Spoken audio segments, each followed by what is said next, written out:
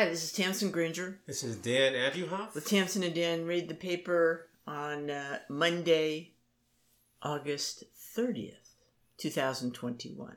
That's correct. August 30th. And it's 2 days past the birthday of Sadie Baby. Right? Sadie, who is coming up this weekend. We're going to the tennis tournament, the U.S. Open. So look for us there on Saturday. You excited about that? Yeah, it's a fun time. It'll be a little bit odd. Hopefully the weather will clear out by then, and there's all the COVID stuff. But we're vaccinated, so we'll give it a shot. All right. I know you and Sadie like to go to that. Yeah. It'll be a challenge driving there. Who knows? Mm-hmm. Well, it'll be an adventure. So happy birthday, Sadie. And when she comes up, we'll make her a cake. Yes. And celebrate. We will. And maybe Hazi will sing to her. Maybe. There's a lot of... he has to make a lot of progress in that department between now and... Okay. now and then. Before we go any further, I feel we should apologize. Yeah, because? To Dixon and his family. Yeah, why? Who took our advice to rent Pig. Why are we apologizing? Pig's because a great they hated movie. it. Well, it was a terrible night. That's it. Look, it's not for everybody. Dixon says he liked it. All right, good. But I think he was just being nice. I'm apologizing to nobody. Let me make clear.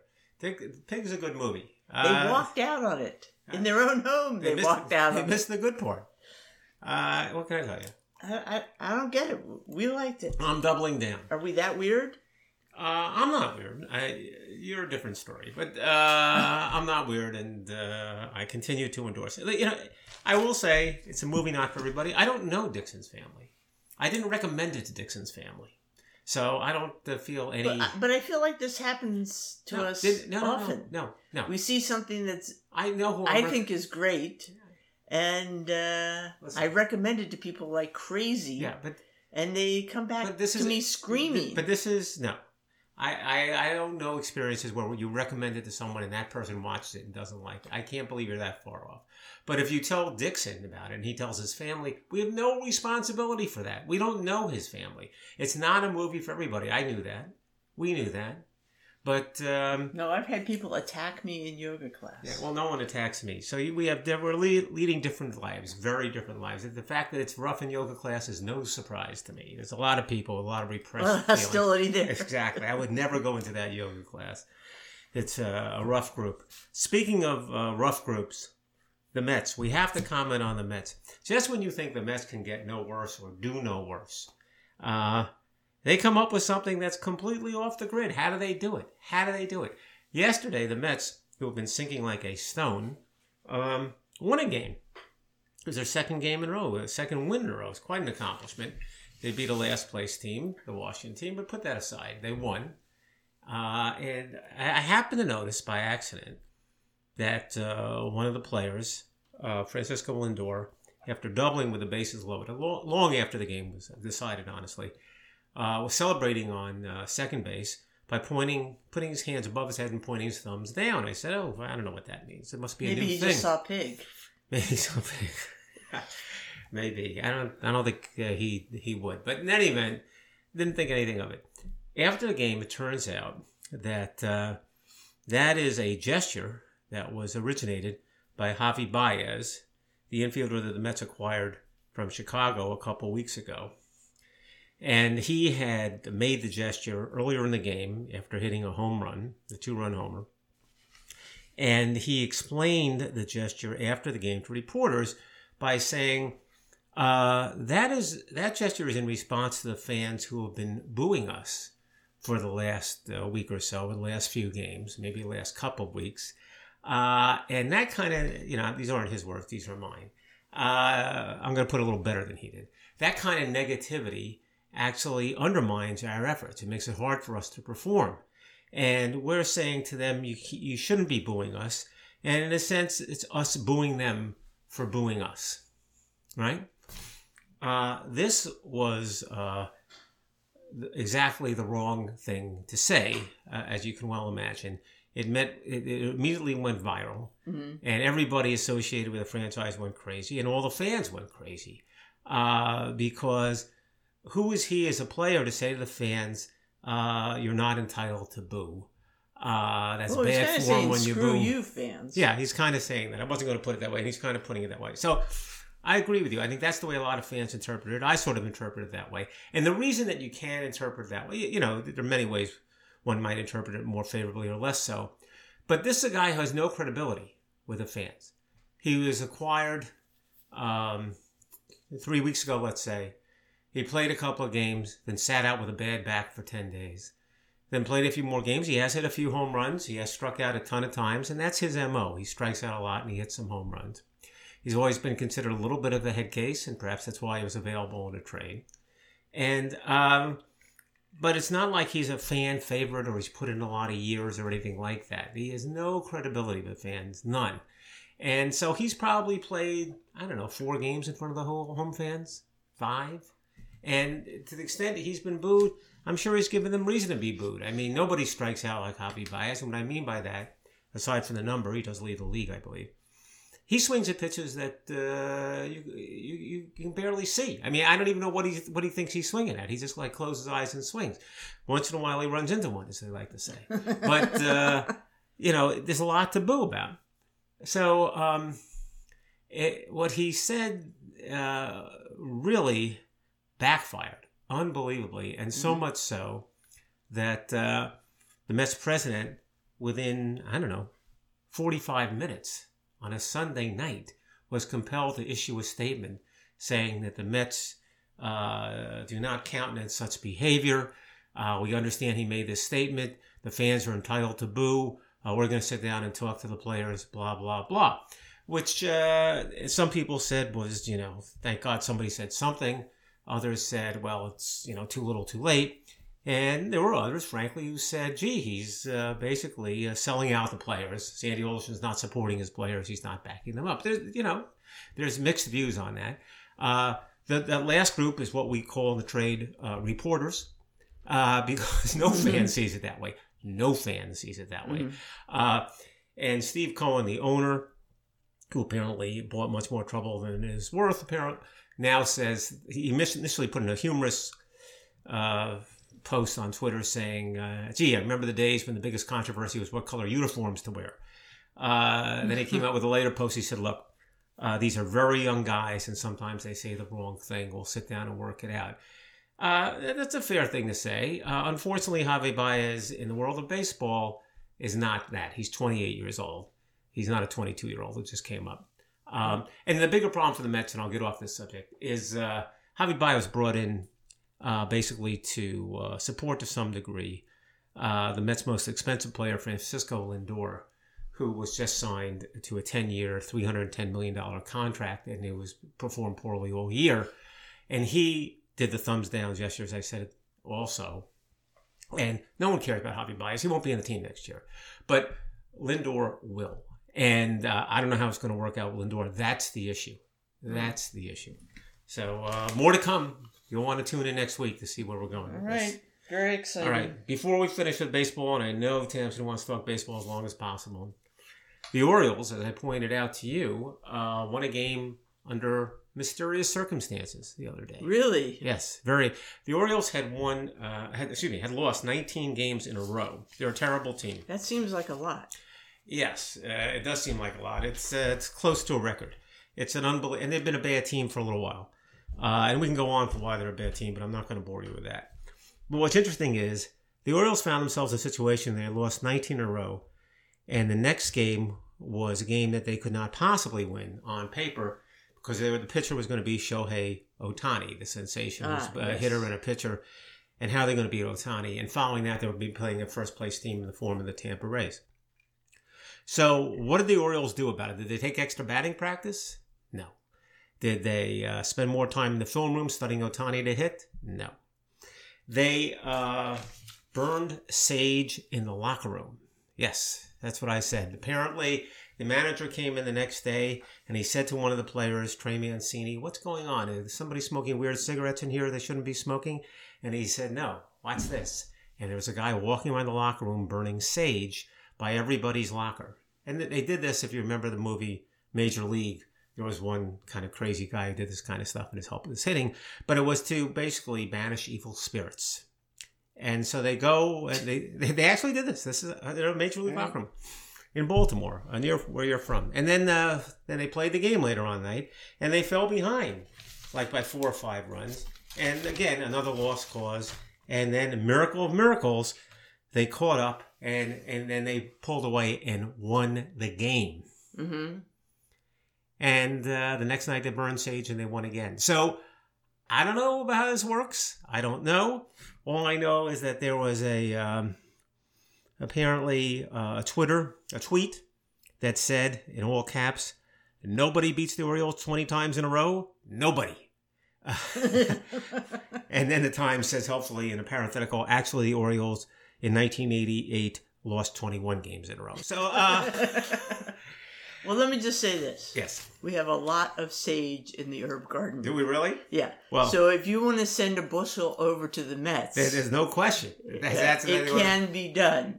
I think that's what they ought to do to at least mask the odor. Do you want to at least like burn some sage in the TV room here and see if it seeps through the airwaves? Well, maybe we'll get channels we didn't otherwise get. Who knows? I don't know what it's going to do for us.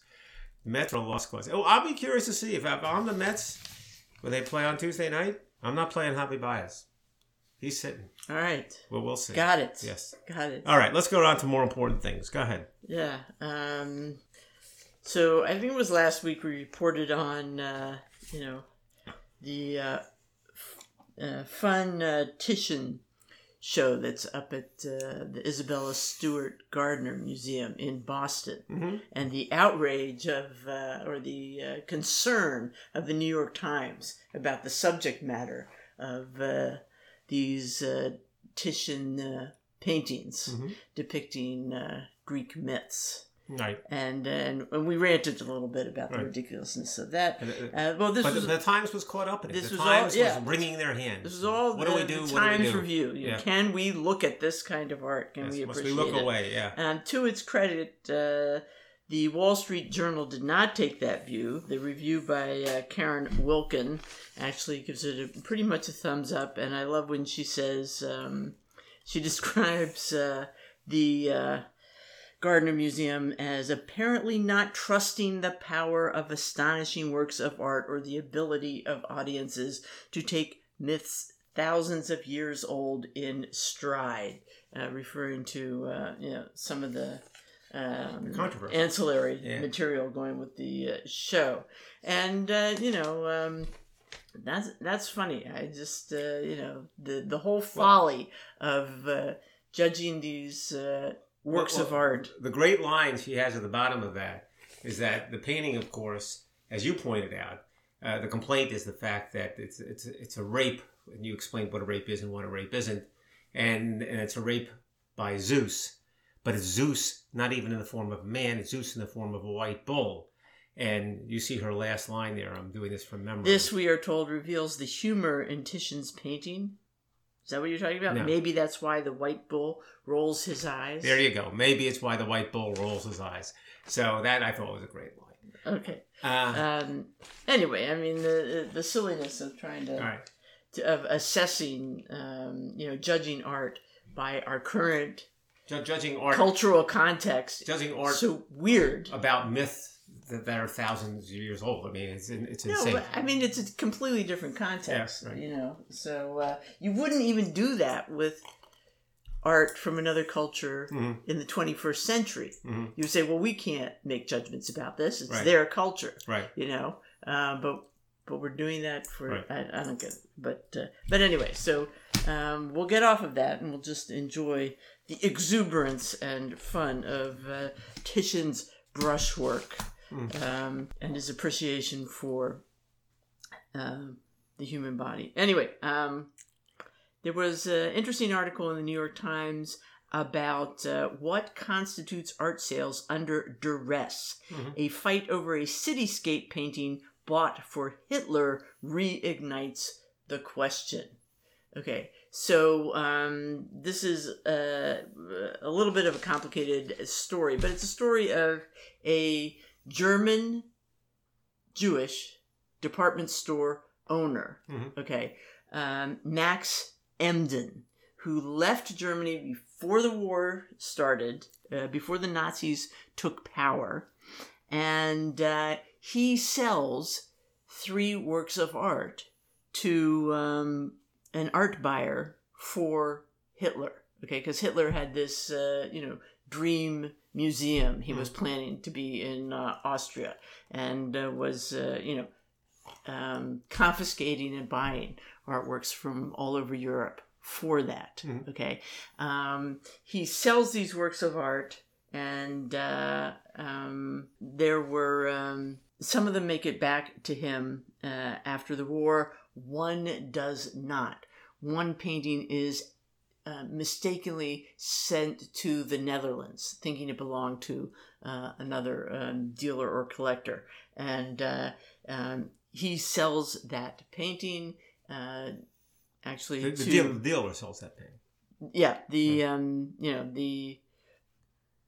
Dutch the Dutch dealer / collector Moser sells it to Samuel Kress, who donates it to the Houston Museum. Right. Okay, in 1961. Right. All right. So there was this huge mistake.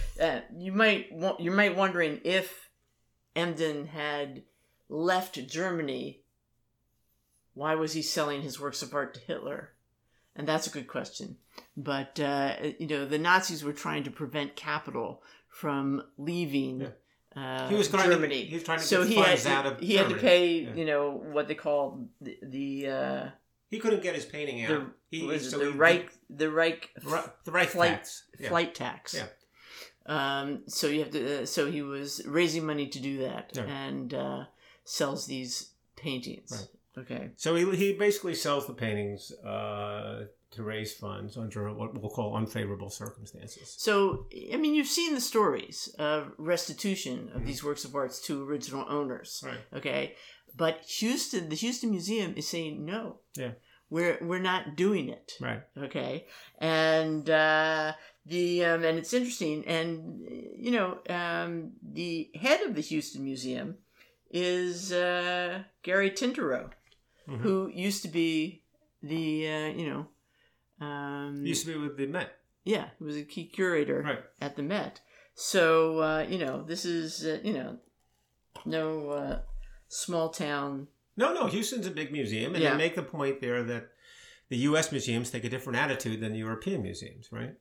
Right, which is curious. Okay, I mean, and there's a whole long story. It's a pretty involved story, to be honest. Yeah. And it's not that people didn't know the mistake had happened. Yeah. The monuments men, the committee in charge of figuring, discovering this art and trying to get it back, actually, wrote a letter to the Dutch government saying, this mistake was made. You need to get it back to the family of the original owners. And apparently the letter kind of slipped through the cracks. But Houston's hanging tough and saying, we feel we have title to this and work of art, and they might. So here's the deal. But it doesn't seem polite. No, it's not polite. You see in the article they reference something called the Washington Principles. Did you see that? Yeah. Okay. So what the Washington Principles are principles that were, and there's a longer name than Washington Principles, but they're principles that were adopted by some international commission for application to situations like this. Paintings that were actually more specifically confiscated in Germany. I think by the terms of the Washington Principles, they really focus on confiscated art. And maybe this is a broader application of that. You referred to that at the outset. Yeah. Was this confiscated or not? But under the Washington Principles, the parties on all sides of transactions are supposed to endeavor to return confiscated art. And they make the point here that, if everybody, including Houston, was interested in pursuing vigorously the Washington Principles, they wouldn't be taking the attitude they were taking. They'd be returning the painting. Here's the problem.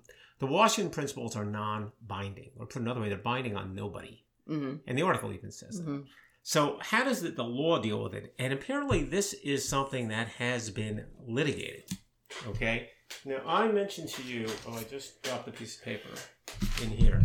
I mentioned to you that there's a concept in the law called holder in due course that arose in commercial instruments, which is if you get a commercial instrument that it turns out is tainted. It's based on fraud or something like that. But it changed hands a couple of times, and you as the holder in due course have paid full value for it and had no reason to know that in fact this was tainted. You're entitled to keep that. And even if it comes to light that it was tainted, it doesn't make any difference. It's still enforceable. It's still valid from your perspective. In other words, here's the odd thing. It has more value in your hands than it had in the hands of the person who sold it to you. Because they might have known all about the fact that there was fraud involved. And they aren't a holder in due course, and they couldn't get full value. But by selling it to you and not telling you anything, you are an innocent party, and you're entitled to enforce it. It's a principle. Mm-hmm. Some jurisdictions go for it, some not. All right? So here's where this comes up. There's a case that was involving a painting that was called Seated Woman with Bent Leg by Egon Schiele. Schiele, right? Okay. And that was litigated a few years ago. A similar story with a party that ends up buying it who said, I had no idea that there was any bad history to this painting. Mm-hmm. You know, came from Germany, confiscated, whatever. Mm-hmm. Under the law, am I entitled to it? And here's the trick that I didn't fully appreciate. When you have something like this, a transaction like this that goes back to Germany, it changes hands many times. So if it goes to court, you have a choice of law issue. In this case, it went through, in the Schiele, it went through Switzerland and it went through Austria. Mm-hmm. So do you apply Austrian law or do you apply Swiss law? Mm-hmm. Why is that important? Because under Austrian law, you would say it gets returned to the party from who suffered the confiscation. Under Swiss law, they believe in holder in due course. Mm-hmm. And the party keeps it. And in that case, that was decided in New York. Decided with Swiss law, and the party kept it. In this case, that would be Houston. There was another case immediately after that having to do with a Picasso painting called A Boy Leading a Horse, involving the Museum of Modern Art. And the question, again, Swiss law, or in that case, New York law, New York state law. And the federal court in New York decided not Swiss law, New York law. New York law does not go for holder in due course with respect to paintings. Yeah. Goes the other way. So that's what it's all about. It gets very complicated in its choice of law because as the Washington principles are not legally binding. So Houston must know something about the law that's applicable and must feel that they're in a strong legal position. Well, apparently Tintero argues that when the Dutch government mistakenly returned the painting to Moser rather than Germany, it nonetheless, under United States law, conferred good title to Moser. Well, that's the similar thing of holder in due course. Moser sold it to Kress, who gave it to Houston. Right. But he's saying under United States law. Well, he's just saying under... He's not a lawyer. Okay. But he's saying under the applicable law, that's the way it works. Anyway, it's funny. On their website, they were saying for a while that it had been owned by both Emden and Moser. Yeah. And then for a while, they were saying just Moser. Yeah. And now there's... look, I think... They're struggling. But they're saying, look, number one, we're not a country. We're not Germany. We're not Europe. Yeah. We're Houston. Yeah. We're a Houston Museum. And... we're going to uphold this the way we see it. Well, look, I mean, seeing through it, it needs to be pretty clear that what's going on is that on the one hand, Houston probably does have a good legal claim. And on the other hand, those Washington principles are, in the view of some parties, compelling. And Houston is just saying, we don't feel compelled by it. It doesn't move us. And you can understand why, given the history of the war, European parties, European institutions feel more of a pull to apply the Washington principles, law notwithstanding, and an American institution doesn't feel that way. That's what it comes down to. But it is getting down and dirty. Oh, I'm sure. There's a lot of money at stake. All right. Yeah. A lawyer from the Houston Museum wrote to a representative of the heirs threatening legal action if the family did not immediately cease and desist from contacting the museum. Well, but they wrote him a rough letter, apparently. Yes. Apparently, a spokeswoman for the museum said its staff members had received inappropriate and threatening communications from the heirs. I'm sure Houston's got the goods in terms of the law. So we'll see how it works out. Usually money changes hands. You hate to see those, fine arts people, though, getting... Well, I'll tell you about the Picasso. The Museum of Modern Art ended up keeping the painting because they wrote a check. And that's the way that goes. Yeah. Well, that's really, I think... what's going on. Yeah. What's going on. Yeah. This is not... Off in the way. A family favorite or something. So you pointed out a funny article from the book review, the Sunday book review in the New York Times, that just had reprints of headlines of book reviews from the early 20th century in the New York Times. And a lot of them are pretty funny. One of them is A Good Book Gone Wrong. Another is... A Good Book Gone Wrong. Sundry novels, some worth reading and others not worth the printing. Yeah. Okay? Worthless edition of a poor anthology. Here's one, Shaw at his worst.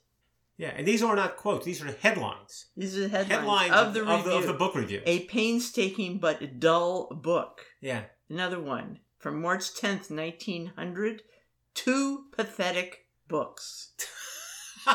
Well, so what's the story? Were people in the... Wait a minute, I have one more. Yeah. Novel or Nightmare. Oh, it's great. From July 1907. So were people just more plain spoken? Because we all, see book reviews. We never see titles like that of book reviews. We all... No, I mean, you see this in reviews, in people's reviews, on miscellaneous sites. Yeah.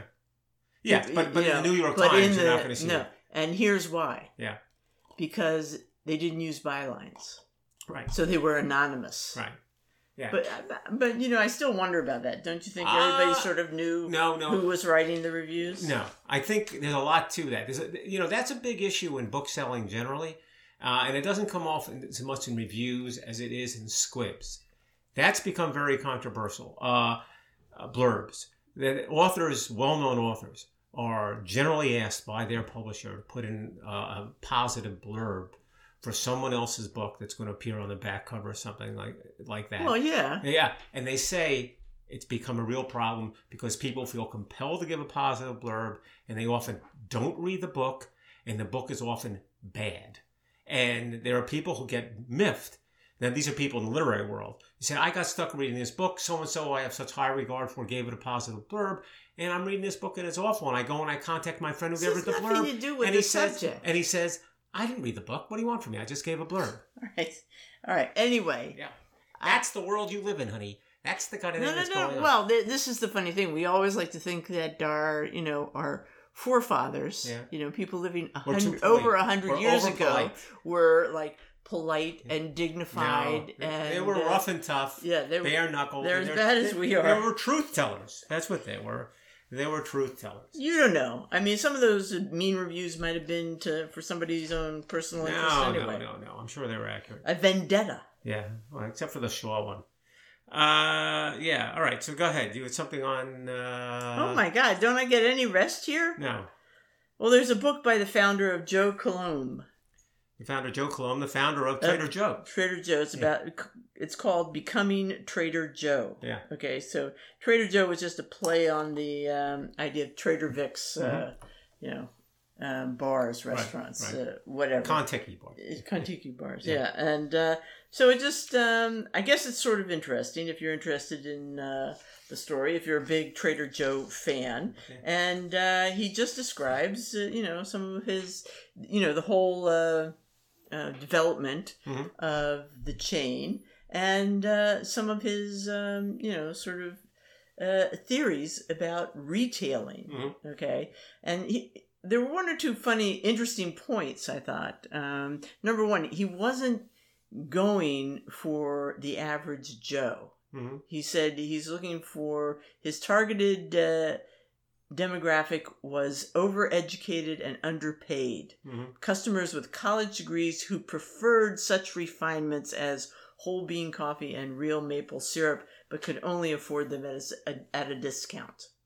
Yeah, well, okay. And that resonates. As soon as I read that, I said, yeah, that's right. That's what they do. Right, and he's some interesting little stories about his strategies One was Brie in Wisconsin. Wisconsin had no native Brie industry in the 50s, so it neglected to shut off imports. There were no restrictions.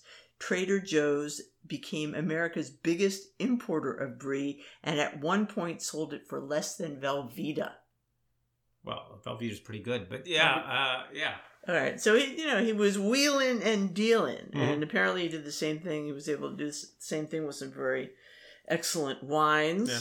And he said, I guess his main theory about retail was, at the end he says something which I thought was interesting. The fundamental job of a retailer is to buy goods whole, cut them in pieces, and sell them. Right. All right. So he's really just breaking it down. And he said, I guess the book that influenced him actually was Barbara Tuchman's Chronicle of the First Weeks of World War I, The Guns of August. He says it's the best book on management and mismanagement. The most basic conclusion I drew from her book was that if you adopt a reasonable strategy, as opposed to waiting for an optimum strategy and stick with it, you will probably succeed. Yeah. All you need is a reasonable That's what strategy. I thought was the gem in that. And that is, I can tell you that's true of investing. Mm-hmm. People sit around and say, is this the right investment? Is this the perfect investment? Is this the right best time? Is this the right moment? And that's exactly not the way to invest. You just adopt a reasonable strategy and stick to it. And he's right about that. Okay, we have a few obituaries. Rod Gilbert died. Rod Gilbert is described here as Mr. Rangers. The ice hockey team, the New York Rangers, and I grew up watching Rod Gilbert, as everyone in New York did, who was even half interested in hockey. And they make the point in the obituary that Rod Gilbert got a lot of people interested in hockey. It was never a major sport, hockey. It took a while to become a major sport. There was... For New Yorkers? Yeah, for New Yorkers. So there was football, and there was baseball, and there was basketball, but was hockey going to be a sport? And there were only 6 teams in the league, and it was players like Gilbert in a league that was entirely Canadian. All the players were Canadian, and Gilbert was French-Canadian, who sort of caused excitement and attracted a fan base in New York. He was part of the famous gag line, GAG, goal A game. He and Jean Rattel and Vic Hatfield had a line that scored an average of 1 point every game. And the Rangers were perpetual losers, like the Baltimore Orioles. But under Gilbert and Hatfield and Rattel, they became contenders. They never won the Stanley Cup. But it was a big deal that they make the playoffs, first of all. People were very excited about that in New York. Even a 6-team league, they couldn't make the playoffs. Mm-hmm. And then they pressed it, and they got through a couple of finals, and they lost to Montreal. They could never get over the top. But he's a very attractive guy, very well liked. Well, I thought it was interesting that I guess the owner was trying to... Was it the owner who had everybody move out to Long Island? Yeah. Wanted all the right. players and their families to live in Long Island. Well, because they thought that Manhattan was... evil. Evil, but also just, too many worlds away from the little Canadian towns they came from. So they'd be better off there. And Gilbert refused. And he lived in Manhattan. Right. He lived the, New York life. Mm-hmm. And to some extent it paid because he's the one who, has all the notoriety. Yeah. Right? And yet the team that succeeded in New York was the Islanders because all the guys lived on Long Island. So it's hard to know. But for Gilbert... Look, he obviously handled himself well. That was his thing. He was a high-class guy. He was very smooth. He was very likable. There was always said the right thing. And they said he didn't speak English growing up. He was French-Canadian. Had to learn English, but, he still became the hockey ambassador. And they did make the point here that he became a team representative in his last 20, 30 years. He was always, out there. They show his face when they were advertising the Rangers. And he was there when the team won a Stanley Cup finally in 1994. It was long past his playing days. And they have a quote from him. He said, that was the greatest experience. Again, he's not a player. A culmination for me, too, he told the Times in 2017. The fans have always had so much passion and compassion for the team. When they were finally rewarded, it was really something to cheer about. And we've come a long way to Javi Baez, basically, from Ron Gilbert. So in any event, Ron Gilbert. Well, speaking of hockey, yeah, I'm a week or two ago, Tony Esposito passed away. Yeah, right. And there was a great story about his first NHL game, where his brother Phil scores on him twice. Yeah. Okay, and he gets home and their mom is furious with Phil. Right. Furious with Phil. What are you doing? Right. Your brother's first game. And he says, "Don't worry, Mom. He did played great. well. He did play well. People loved him." And you remember... And that's such a mother thing, isn't it? Do you remember the famous Phil Esposito bumper sticker? Jesus saves, but Phil Esposito puts it in on the rebound. Yeah, Jesus saves, Esposito scores on the rebound. Okay. It's a bumper sticker. But yeah. Tonio was a great guy too. So David Roberts passed away, a fellow I never heard of. But apparently he was one of the creators of what we see today as in terms of adventure writing. Turned adventure writing into an art. He was a mountain climber. He was apparently a great writer about mountain climbing. They make the point that some people write books about mountain climbing are great writers and do a little climbing. Some are great climbers who do a little writing. He was both, and it's quite persuasive here. I don't know if there's anything to dwell on in terms of the tales, but it's quite an impressive guy and quite a legacy. And apparently he was the mentor to John Krakauer, who wrote Into Thin Air. It was a huge bestseller, and there are many quotes from Krakauer saying that Krakauer sort of was guided by Roberts because Krakauer attended Hampshire College, and Roberts was a professor there, and before you knew it, Roberts was taking groups out on climbing and teaching them about writing, and that was the person that John Krakauer emulated. So he sounds like an amazing climber, and he's apparently a great writer. So I'll have to look into that. David Roberts, right. And you had one more obituary, I think.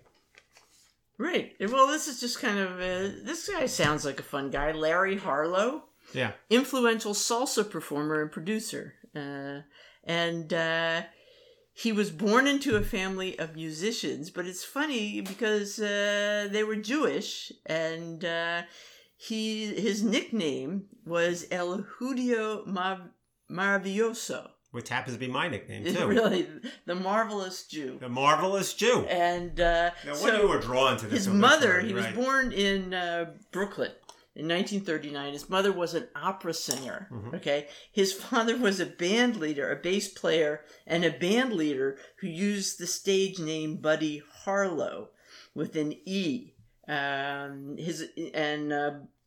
His Larry Harlow's birth name was Lawrence Ira Kahn. Okay. And he began studying the piano when he was 5 years old.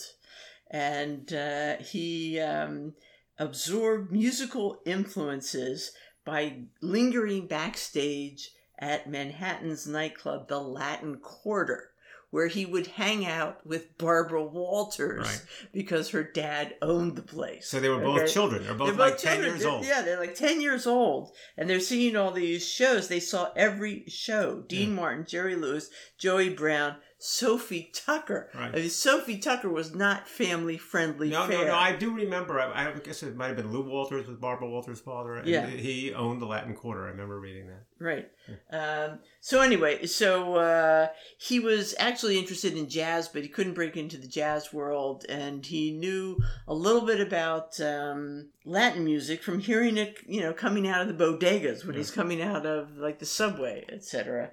And so he gets into that. He even goes to Cuba. He, gets into Afro-Cuban music and culture. And eventually, he does succeed there and makes a whole life for himself in Latin jazz.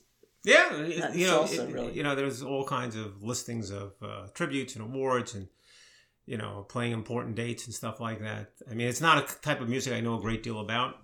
But it seems to me he had quite a career.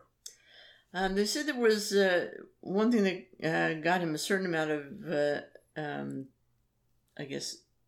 oomph was a documentary called Our Latin Thing, which chronicled a performance by the Fania All-Stars, his Yeah. band, at the Midtown Manhattan nightclub, the Cheetah, and that really propelled them Yeah, I think into the public. He tried to write a Latin opera, Yeah. Kind of inspired by the rock opera Tommy called Hami. But it didn't really go anywhere. Anyway, his name comes up. He seems to have influenced many, many people. And he said, when someone comes up to me and says, thanks for the music, thanks for the memories, that's worth $1 million. All right. All right. So the last story is kind of a sad article, but it's a very striking article, and you brought it to my attention. It's an article by Tom Coughlin called Watching My Wife Slip Away. And it's about him being a caregiver for his wife who is suffering this neurological disease. I'm not terribly familiar with it. It's called progressive supranuclear palsy. Well, explain who Tom Coughlin is. Oh, I thought everyone knew. Tom Coughlin was the coach of the New York Football Giants for a bunch of years. Won 2 Super Bowls. Before that, the coach of the Jacksonville Jaguars. Retired, I'll say 5 or 6 years ago.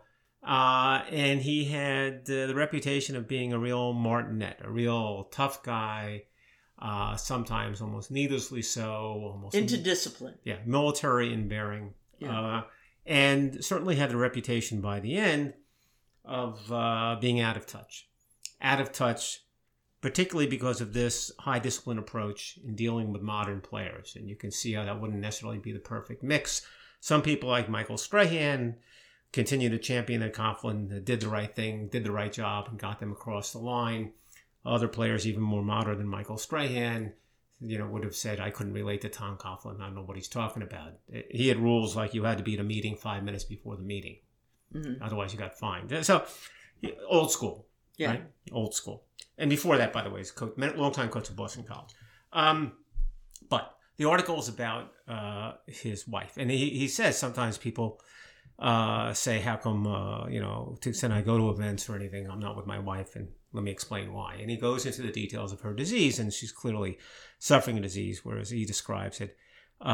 She was a very personable, very gracious, very vivacious woman, and now she's in a situation where she's sort of withdrawn mentally. Her faculties are quite limited. She can't control herself physically too terribly much, and she requires round-the-clock care, and he's part of the round-the-clock care, and he's watching his wife slipping away. So you get a sense of what the article's like. And in the online version, yeah, which I saw first, they had a picture of her with him from a few years ago. And she was beautiful, clearly vivacious. And I mean, it wasn't a zillion years ago, it was a few years ago. And it was just poignant. It was just heartbreaking to think of the person in that picture losing all these abilities. Yeah. And, his description of his, life just trying to deal with this is heart-wrenching. Yeah, his wife, her name is Judy. And what, I'll just read 2 sentences here, what he says toward the end of the article. It's kind of interesting how he brings his coaching perspective to this. And he says, I do want the players I coached in college and in the NFL who thought all my crazy ideas about discipline, commitment, and accountability ended when they left the field to know that that is not the case. The truth is that this is when those qualities matter most. A friend said we don't get to choose our sunset, and that's true. But I am blessed to get to hold Judy's hand through hers. So that's all we have. And we'll be back with you next week. This is Tamsin Granger. And Dan Abuhoff. With Tamsin and Dan read the paper. See ya.